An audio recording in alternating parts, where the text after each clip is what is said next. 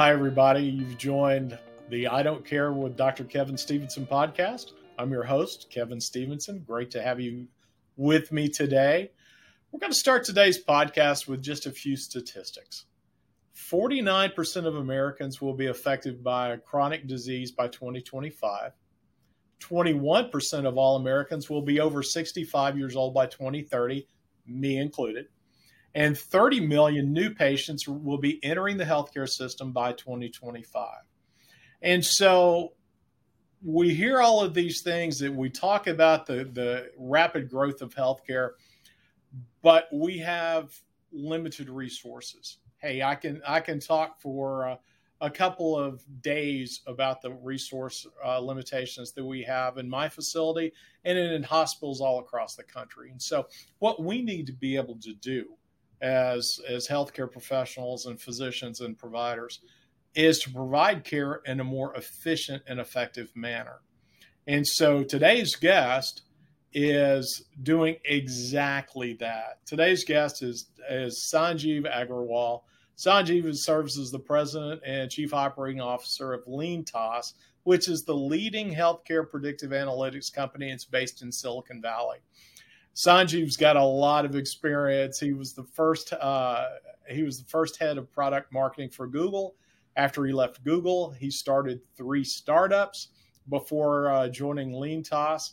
He is the author of Better Healthcare Through Math. He's been featured on CNBC and was named as one of the top 100 entrepreneurs in healthcare. So Sanjeev, I've set you up. So welcome to I Don't Care. Thanks, Kevin. Thanks for having me. Absolutely. And Sanjeev and I met a few months back in Chicago at the American College of Healthcare Executives Congress, where I was able to see one of the demonstrations of the wonderful work that LeanTaas does. And so, Sanjeev, if you don't mind talking to my audience, tell them a little bit about how LeanTaas does help provide better healthcare through math.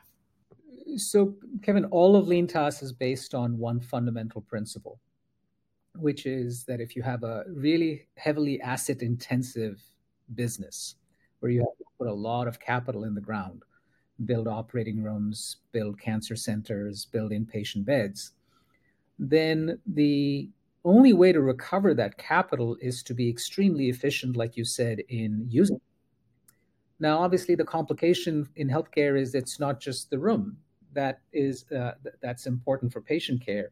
You need so many other resources. You might need special equipment, you might need nursing, you might need specialized staff in order to take care of patients.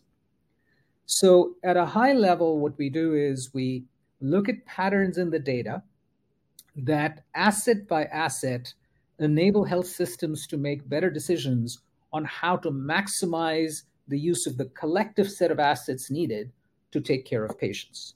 Now, the reason why this isn't really rocket science in some ways is think about UPS, think about Uber, think about airlines. There is no more asset-intensive business than, say, Delta Airlines.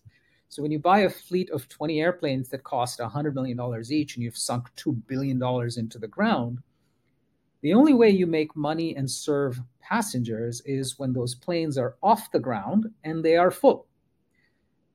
And so the kind of mathematics that a Delta Airlines uses to predict how many people are going to fly from point A to point B, and in some ways use data to enable people to fly more, meaning change pricing, get people to maybe take a connecting flight, et cetera, these are very well understood ideas of how you best manage the capacity that you have. The problem healthcare has is, with all due respect, the tools that have been made available to healthcare, be they EHRs, be they bed management tools, a lot of them were billing systems. They were not optimization of scheduling systems. So if I look at some of the statistics you mentioned, here's what's scary about that. The national average for how long it takes to get even a primary care appointment is 24 days today. What happens when 30% more people enter the population? What happens when all of us who are approaching the age where we'll have a chronic disease have a chronic disease?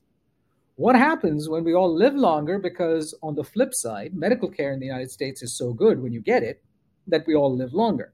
So we are headed to a bit of a traffic jam that is, unlike anything we've seen yet, unless we find a way to do more with less, get lengths of stay reduced, do more cases in our ORs, improve throughput of our infusion centers. So that's what we do using math principles. Yeah, and for us in healthcare, and for anybody who has dealt with physicians for as long as I have, the best way to convince a physician to maybe change practices or alter their process is to use data. And a lot of us, with experience in your position comes that kind of inherent knowledge of, I've always been able to make this work, but we've got to be able to use that data, objectively with our physicians to say, hey, you're doing 20 surgeries in a week now. How can we maybe ramp you up to 25 or even 30? So, that was something whenever I was fortunate enough to be able to sit in on one of your demonstrations in Chicago. That's what fascinated me more. Talk a little bit about that. Yeah. So, look, let's take the operating room as an example. Let's get deeper into how it's managed today. A group of people get together and they decide who should get block time and who shouldn't. And they use metrics like block utilization. Think about block utilization for a second. Let's take a day where I am guaranteed an 8-hour day, right? So you have 480 minutes or 500 minutes. And let's say I start 7 minutes late. Shame on me. For a case delay of 7 minutes, right? Now, at that point, let's say I'm doing a surgery that someone said, or our EHR said, or some predictive analytics tool said would take 2.5 hours. The fundamental nature of healthcare and surgery is such that Einstein couldn't tell you that it's going to take exactly 2.5 hours, right? It's not like booking a conference room where you go in and you are kicked out at the end of your hour. So it could take 2 hours, 42 minutes. It could take 2 hours, 28 minutes. There's a level of variation that exists, right? Then let's say my turnover time, which was supposed to be 15 minutes, ended up being 22 minutes. All right, so I lost 7 minutes for first case delay, 7 minutes for turnover time. And then let's say I had to do a longer case that was planned for 4.5 hours, but it took 4 hours and 23 minutes. Okay, so there's another 7 minutes. I'm doing this for a purpose, for a reason. So I've got 3 little chunks of 7 minutes that weren't used. All right. At the end of the day, I look at my block and someone says, of the 500 minutes, you didn't use 21 minutes, right? And they ding me for those 21 minutes. Now, regardless of whether the first 7 minutes or the second 7 minutes were my fault or not, or the fact that I'm efficient is being held against me, think about what is it that the OR could have done with those 21 minutes, even if they knew those 21 minutes were going to be available. First of all, they didn't, because the lengths of each case are variable, so you couldn't predict that. We sit in OR committee looking at these basically meaningless stats called block utilization that means nothing, right? So think about how we make decisions. We say, hey, Kevin, everybody is going to be held to the bar of 75%. First of all, where did that 75% number come from? If I'm just doing knees and joints for healthy people in an ASC, that number should be 95% because there's less variation. Turnover time should be quick. There's not that much, cleaning involved, blah, blah, blah. So healthcare runs on a set of metrics that, with all due respect, are limited by logic. They're limited by the tools that we use. Now, let me propose an alternative, right? Imagine if instead of looking at these 7 minutes delays, I started looking for patterns in the data where the block owner was leaving contiguous portions of time in which at least one case could have been done by someone else. All right? I call it collectible or repurposable time. And I'll give you 5 examples of that. Number 1, I use the mornings well, but not the afternoon, right? I have two rooms, and because I'm not an electron, I can't be in both rooms at once. And so there are large portions of time that go unused in one room, right?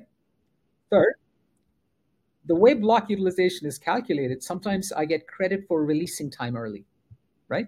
So imagine I'm a senior surgeon who had a big book of business 20 years ago when I joined. I'm still squatting on 2 blocks a week, but I give up one of my blocks often enough, but I still hold on to that New York taxi medallion. What sense does that make? So we'll keep going, right? So if you think about, or sometimes, auto release picks time up. See, this is the other it's terrible math. I'll tell you why. We again sit in our committee and we say, what is a good time for auto release to happen? Let's say it's a week, or let's say it's 2 weeks before day off. If I'm an OBGYN, I have 6 months to plan my cases. If I'm a neurosurgeon, I have 2 days to plan my cases. You're going to sit there and say that 2 weeks for everybody is fair? So my point is, all of these, and why do you think surgeons are rebel against block utilization, or it's very hard to convince someone that they're being fairly treated when first we create an arbitrary number like 75%. Second, 1 minus 75% means nothing. Third, it's completely unfair because if you have highly variable length cases, if you're a surgical oncologist and I am a sports orthopedic surgeon doing, lumps and bumps, obviously my length of cases will be far more predictable than yours. So holding you and me to the same standard makes zero sense. So I'm diving into this because surgery is the economic backbone of every hospital. So part one is our metrics are completely flawed. Secondly, what does block time even mean? Block time to me means, sometimes when I'm driving through a parking lot and there are 1,000 parking spaces, 45 of them are reserved, 955 are free.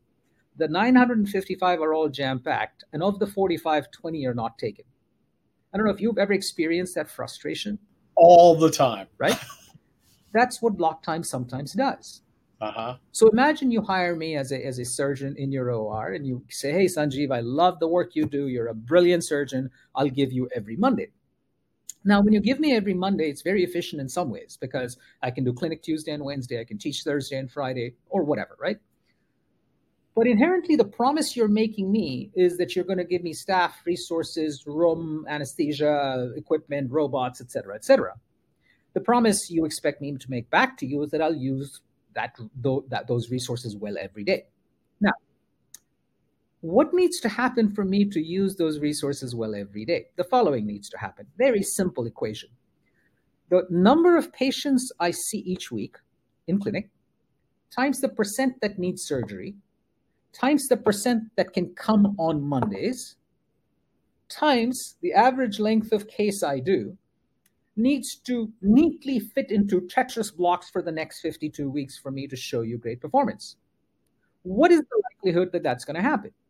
Even if this was predictable to 90%, 90% to the power of 4 is 65%. Why do you think most ORs hover around 65% in utilization? Because of one word. The fancy Nancy way of saying that is stochasticity. The simple way of saying it is unpredictability. So how do you take the unpredictability and you harness it to your advantage? Well, first of all, you look at historical data and patterns to say, you know what, based on Kevin's booking patterns, if he has block 3 weeks from now, what is the likelihood that he should have had at least one case booked already? If I'm an OBGYN surgeon, it might be 80% because I book my cases 2 or 3 months in advance. If I'm a neurosurgeon, it might be 2%.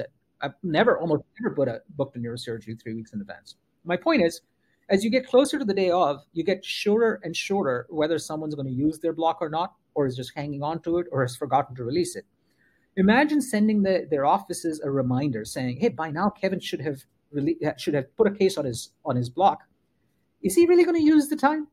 If he's not going to use the time, please consider releasing it because Dr. Agrawal is really desperately in need of time. Now, if Kevin doesn't release his time, Now I have data like an Amazon buyer and seller score saying, Kevin, I sent you 15 release reminders. I call them release reminders over the last year. Your office ignored it. You didn't even know they came because you don't deal with your schedule. Your office does. And by the way, what happened was on 8 out of those 15 occasions, you didn't use your time well. Could you please start paying attention to these release reminders? What we've done in our ORs, Kevin, is we've created this mindset of scarcity. It's this prisoner's dilemma problem where you and I don't cooperate because it's a New York taxi medallion. It's a zero-sum game. If you have it, I don't, right? If we all understand that the collective good for all of us, because sometimes even though you have Monday block, you might need time Wednesday or Friday because that's when your patient can come in and you can actually make the time. So will I. If you and I both understand each other and understand that logic, we might start behaving slightly differently by saying, actually, there's a mindset of abundance. If I don't really need my time, let me give it up sooner, right? And that takes a kind of mindset, governance, process, thinking change that we've now enabled in over 5,000 ORs in this country. So hopefully that makes a little bit of sense in terms of how you create lots of open time. 15% of block time released almost a month in advance. And why is that not surprising? 15% of 52 weeks is roughly 8 weeks. Is it hard to believe that any given block owner doesn't behave exactly according to schedule 8 weeks of the year? I go on vacation, I teach, I have low volume in the summer, let's say. So the problem is that this inefficiency, this latent inefficiency in the system is never surfaced until you use tools like the ones I'm talking about. Okay. So let's talk a little bit about what LeanTaas does, because again, I found it just fascinating. Yeah, it's fascinating, but it's so simple if you think about it. Right. So how does LeanTaas go about aggregating all of these resources into a salient scheduling system for ORs, for infusion centers, for inpatient? So I think the best place to start is that we don't really care what you use to schedule. You could use Gmail, you could use your EHR, you could put marks on a tree for all we care. The problem is the optimization of the scheduling. So what we work on is we provide software that sits on top of the EHR or alongside it, and it provides guidance on who should get release reminders to release their block soon, for example, in the OR. It provides guidance on, please stop using block utilization as a way of taking block away. Start using what we call collectible or repurposable time that's looking at those large contiguous portions of time in order to show who could have used that time better, right? In the case of infusion centers, we create optimized templates that get fed back into the EHR, right? So why is that important? If you think about how infusion scheduling or any ambulatory scheduling is done, it's done using templates that are created based on rules of thumb. People get together and say, let's do long appointments in the morning, short ones in the afternoon. How close to their ambulatory scheduling is, oh, I want to see all my new patients in the morning and the returns in the afternoon. The problem is that's highly inefficient to think about it that way. Let's take that example. The way to think about it is that if I have 70 patients walking into an infusion center with, say, 35 chairs on any given day, the theoretical way in which you could arrange the order in which these patients come in, if you remember back to combinatorial math in high school, 70 times 69 times 68 times 70 factorial. There are 10 to the 100 ways in which I could arrange the sequence in which these patients could come in.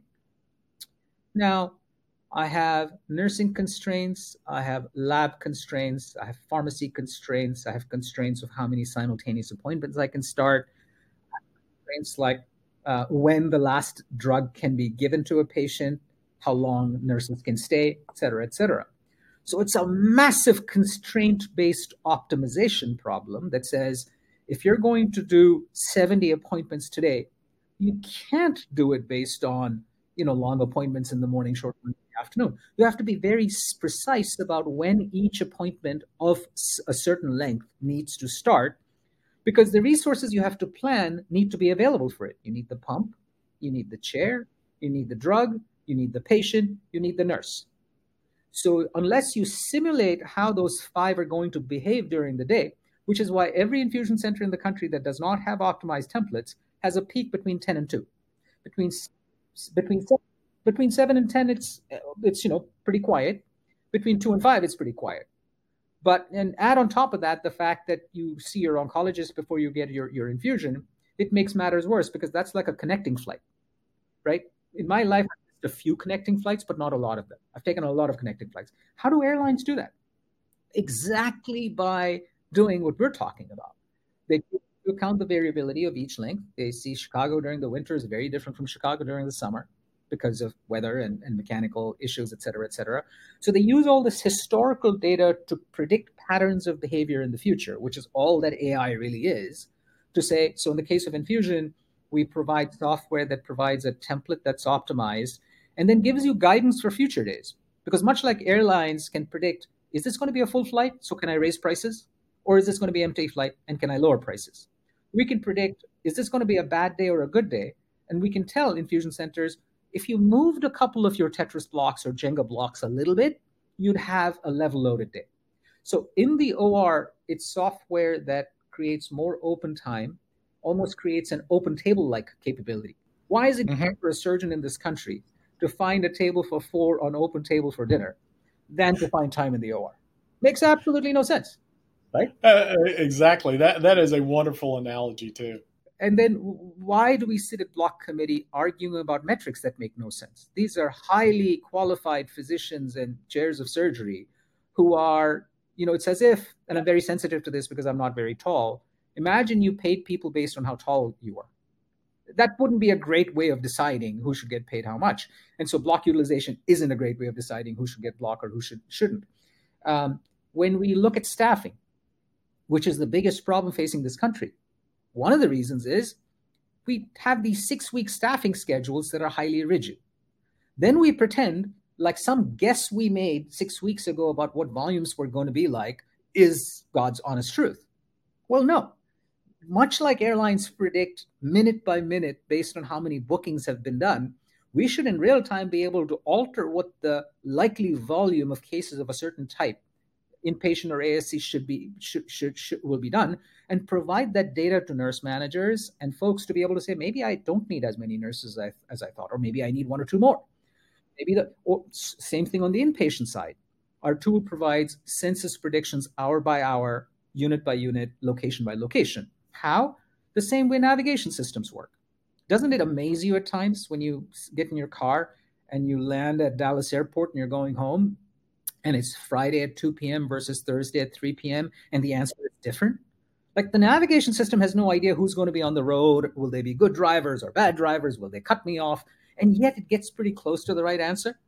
Exactly. Right. Yes. And the way it does that is to say it has a model, a mathematical model that it's built of every quarter-mile segment of road, of every lat long in the world based on the movement of phones on every day of the week. And if it's the Friday after Thanksgiving, it's a different model than the Friday before Thanksgiving, right? The same data exists in our EHRs. We've seen every patient walk into every unit on every day of the week for tens of years. What have we done with that?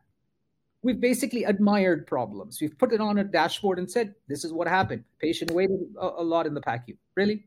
You can anticipate a lot of this by looking at historical patterns. So the software we provide helps you optimize throughput by giving you guidance on the next action to take.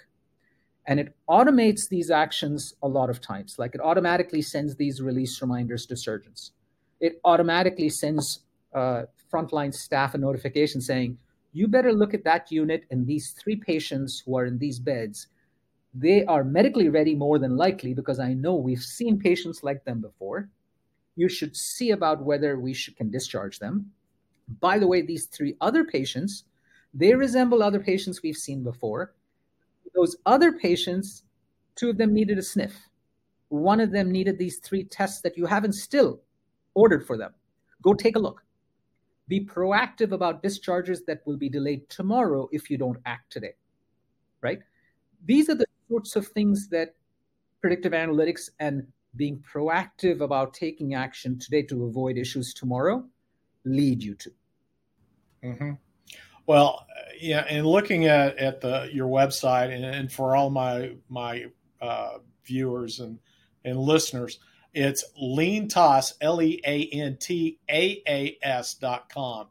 I strongly urge you to go to that because there are a number of case studies. I've looked over the case study for Dignity Health, talking just about what Sanjeev has been saying. They had issues with traditional block time management and wanted to find a better way to optimize that scheduling.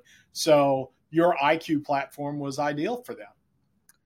Absolutely. And Dignity now has expanded to all of Common Spirit as a result. And, their perioperative leaders have gone on record and talked about the kinds of improvement in contribution margin they've seen from more cases being done during business hours. Obviously, staffing can be leveraged better if I do more cases during business hours. But to your point, Kevin, there's a dozen of these case studies. Common Spirit is a really, really important partner of ours. But we have 92 such health systems on the operating room side. Mayo Clinic, Providence just came on board, CHS, Community Health Systems. These are some of the larger ones. But some of the biggest and best, University of Colorado Health, University of Cincinnati Health, many, many, many other health systems, academic and community. And by the way, tools like these also make health systems easier to work with for surgeons and patients. And that makes them more loyal and they get more business and repeat business from them. Similarly, on the inpatient side, places like Sarasota Memorial, places like Health First, they've demonstrated reduction in LOS, very significant reduction in LOS by being more proactive about discharge barriers and by being clear about the sequence in which we should discharge patients. Because, one of the most frustrating things, I'm sure, for all frontline staff is the edict that comes from senior management every day, which is thou shalt get all discharges out by noon, right? And this is like me telling you when you landed at Dallas Airport, thou shalt get home in 42 minutes.